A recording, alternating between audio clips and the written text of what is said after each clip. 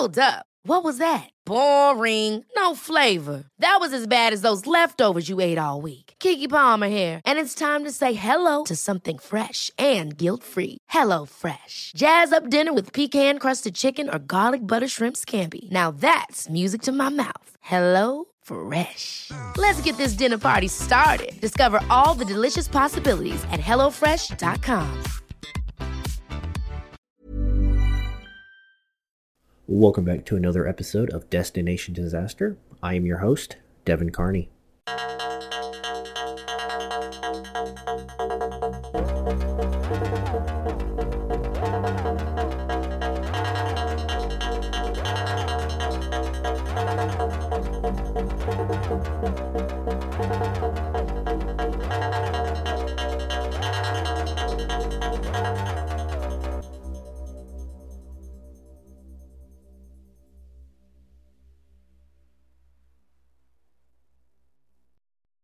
As always, before we begin the podcast, I do have a couple of housekeeping notes to cover. Please continue to share the podcast with your communities, friends, and family. Doing so only aids in helping communities learn more about preparedness and focus on preparing themselves for the day that a disaster impacts. Currently, we have only 2 episodes left until Season 2 draws to a close. This experiment that I decided to embark on 6 months ago has really opened my eyes and my mind to the possibilities that are out there. I urge those of you who may be grappling with following your dreams and your hobbies to take that leap of faith and just do it. More than likely, following the conclusion of Season 2, I will no longer be doing numbered seasons and will continue to upload bi-weekly and just label the actual episode number beside it. After looking through my episodes, seasons seem to be outdated and really don't matter when recording a podcast. Additionally, when I begin writing my next series of episodes, I'm going to expand my horizons and begin looking internationally and focusing on singular disaster events. Doing so cuts down on the fluff and allows me to go into more detail and provide a better understanding of how disasters affect communities and the people that live within those communities. Finally, for those of you who are new to the podcast, welcome. Thank you for choosing to listen, and I hope that you find the content entertaining and informative. Alright, with all of the housekeeping notes out of the way, let's go ahead and jump into episode 8. This week, we are going to be discussing agricultural terrorism, or agroterrorism for short. What many here in the United States don't realize is that the wide swath of American farmlands and livestock farms go unprotected from external threats. The largest farms in the United States are not all that far from major population centers, or within a day's drive for those aiming to commit heinous acts. Some of the largest farms in the United States don't produce food primarily for just grocery distribution.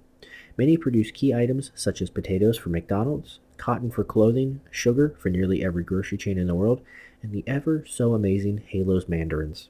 Unfortunately, it wouldn't take much to affect the farming operations of a small farm, let alone the larger operations that produce the majority of the crops here in the United States, and the majority of which have little to no security measures in place. Agricultural terrorism is characterized as a subset of bioterrorism and is defined as the deliberate introduction of an animal or plant disease with the goal of generating fear, causing economic loss, and or undermining social stability. And, according to the RAND Corporation, significant vulnerabilities do indeed exist, and in the years following 9/11, it doesn't seem like much has been done to counteract and prevent against a potential attack on the agricultural industry here in the United States. Key vulnerabilities have been identified by the RAND Corporation and include concentrated and intensive contemporary farming practices. Highly crowded breeding and rearing conditions mean an outbreak of a contagious disease would be very difficult to contain, especially if it is airborne, and could require the destruction of all exposed livestock. Just to give an idea of what that would look like, the largest cattle ranch in the United States is home to over 35,000 head of cattle, out of an average steer weighing 1,400 pounds. Once cooled, the yield on average equals out to about 880 pounds. Multiply that by 35,000 head of cattle, and that is 30,800,000 pounds of beef that would need to be destroyed, leading to potential meat shortages at grocery stores. The next key vulnerability identified by the RAND Corporation is insufficient farm and food-related security and surveillance. Farms seldom incorporate vigorous means to prevent unauthorized access. Most animal auctions and barn sales are devoid of organized on-site surveillance, and food processing and packing plants tend to lack uniform security and safety preparedness measures. Particularly the small and medium-scale facilities that have proliferated in recent years. The fact that one of, if not the most critical piece of infrastructure in the United States goes unguarded daily should have already raised red flags amongst nearly every federal and state agency. Intelligence and counterterrorism agencies do so much to prevent attacks in every other sector except the agricultural sector. Does no one realize that without food, the chances of panic and increased hoarding would only lead to a food shortage much quicker? And the final key vulnerability that I'm going to share with you is the inappropriate veterinarian and diagnostic training. The number of veterinarians able to recognize and treat foreign livestock diseases is declining, reflecting a relatively poorly paid profession that suffers from a lack of appropriate training and exotic animal epidemiology. This sounds to me like there's a perfect storm of complacency brewing. I seriously hope that within the 20 years that these articles have been published, that these key vulnerabilities have been identified and corrective measures have been taken. More disturbing is that historically, there has been extensive research into the offensive biological weapons that could be deployed against both agriculture and cattle. Such countries as Germany and France researched agricultural pathogens such as rinderpest virus, also known as cattle plague. Infected animals suffered from symptoms such as fever, wounds in the mouth, diarrhea, discharge from the nose and eyes, and eventually death. Death rates during rinderpest outbreaks were remarkably high, and up to 100% in particularly susceptible herds. While rinderpest did not infect humans, it severely affected their livelihoods. Rinderpest outbreaks caused famines responsible for millions of deaths. Luckily, rinderpest was successfully eradicated in 2010. Russia maintained one of the largest and seemingly most sophisticated agricultural terrorism research programs, lasting from 1935 to 1992 following the collapse of the Soviet Union.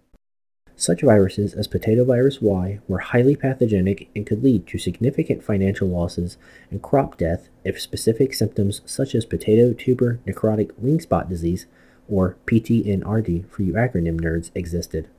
These symptoms would render potatoes unmarketable, leading to severe financial losses. Following the collapse of the Soviet Union, many research labs were shuttered and left abandoned, with research projects still left inside the labs. Who knows if similar strains of cattle and plant viruses were left abandoned, waiting for nefarious actors to take possession.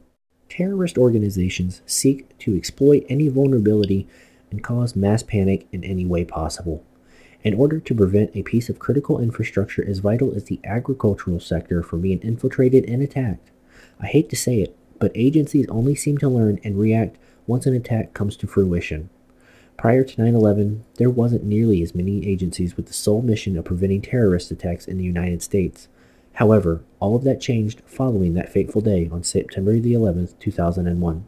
From then on, the landscape of counterterrorism shifted forever, but not in all sectors. Agriculture remains unprotected for the most part. I hate to say this, but when reviewing material for this episode, everything published was nearly 20 plus years old. In fact, the RAND organization research that I used for most of this episode was written well in advance of September the 11th, and this article was written in March of 2000.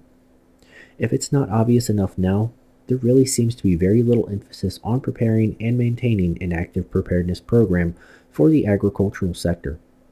The repercussions that could potentially be felt following any potential attack against both agriculture and cattle populations would span years, as vital actions would need to be taken to include either soil cleanup or removing the contaminated soil altogether, and for cattle, it generally takes around 18 months for an Angus bull to reach maturity before slaughter, meaning that following an attack, it could take up to 2 years to resume normal production of beef and agricultural products.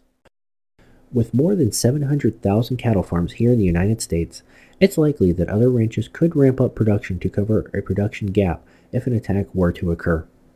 However, here on Destination Disaster, we look at worst-case scenarios.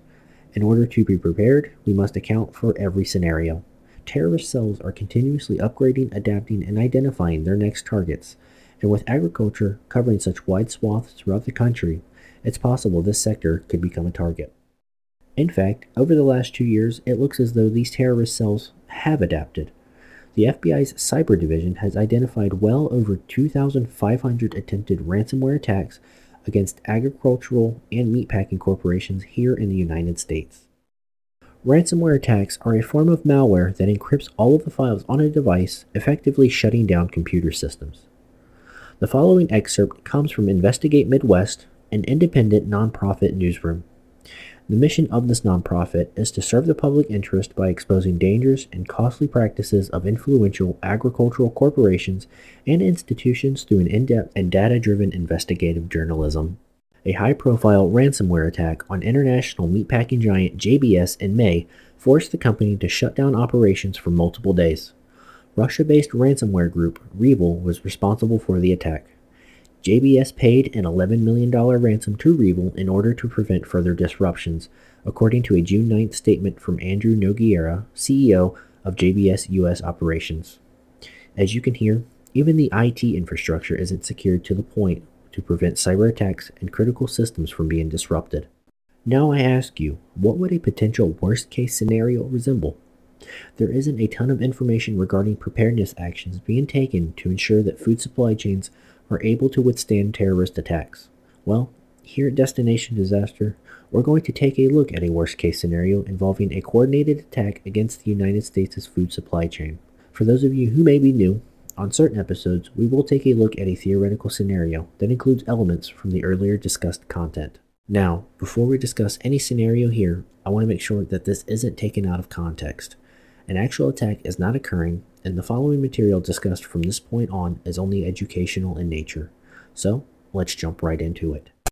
On one frigid night in the not-too-distant future, the FBI Cyber Division begins to identify thousands of attempted breaches at meatpacking giants such as Cargill, JBS, Tyson Foods, and National. While many of these attempted infiltrations fail, several do gain access to key critical systems such as financial records, production systems, and most importantly, access into secured areas. The FBI initially only believes this to be another attempted infiltration similar to what REvil conducted back in 2021. What the FBI doesn't realize is that this was just the first wave in a series of attacks that would occur. For the night, the FBI believes that it has effectively eliminated the threat. The next morning, at exactly 5 a.m. Eastern Standard Time, critical systems begin to fail within these meatpacking companies nationwide, leading to the halt of slaughter, transport, and packaging operations, effectively crippling all business procedures. While this takes place, unidentified aircraft take to the skies across the nation aimed at the crop-growing operations dotted across the rural areas of the United States. The Federal Aviation Administration identifies this anomaly, as none of the aircraft are identifying and have disabled their transponders. By the time the FAA can alert the proper authorities, it will be too late. The unidentified aircraft turn out to be crop dusters loaded with extremely virulent pathogens aimed at killing cattle and crops. The dispersal begins, and by approximately 12 p.m. Eastern Daylight Time, the attack has concluded. The FBI, EPA, FEMA, USDA, and other key federal agencies immediately begin to deploy specialized personnel to the affected areas of the country. While the attack was not aimed at killing civilians, entire towns and regions are evacuated as a precautionary measure until the initial survey is completed. The next day, the first signs begin to manifest as crops begin to wither and die off. Corn, cotton, soybean, wheat, potatoes, and tomatoes are affected. It is estimated that the crop loss at each farm is nearly 85%. This attack has decimated nearly half of all farms that the United States relies on for food. Following this coordinated attack, nearly 150,000 head of cattle and 900,000 chickens are either sick or have already died. If it isn't apparent now, the repercussions of this attack will be felt for years to come. The monetary damage is in the tens of billions, and lives lost as a result of a potential food shortage following an attack could be in the millions if appropriate actions are not taken. The simple fact is that we don't know exactly what will happen if such an attack were to occur. However, what must be taken away from this episode is that you must prepare and be ready for any eventuality. While an attack like this would take considerable planning, nothing can ever be ruled out. I want to thank you for listening to the episode this week. And as always, if you enjoy the podcast, please like, share, and follow me on my other social media platforms as well.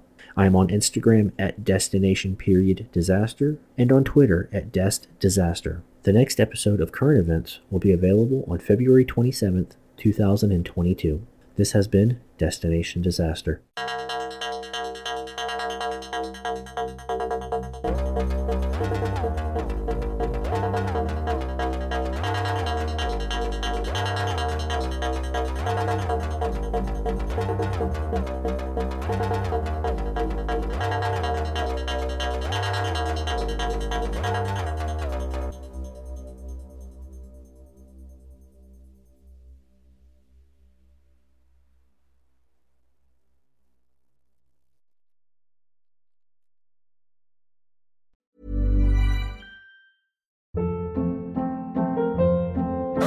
Hold up. What was that? Boring. No flavor. That was as bad as those leftovers you ate all week. Keke Palmer here, and it's time to say hello to something fresh and guilt-free. Hello Fresh. Jazz up dinner with pecan-crusted chicken or garlic butter shrimp scampi. Now that's music to my mouth. Hello Fresh. Let's get this dinner party started. Discover all the delicious possibilities at hellofresh.com.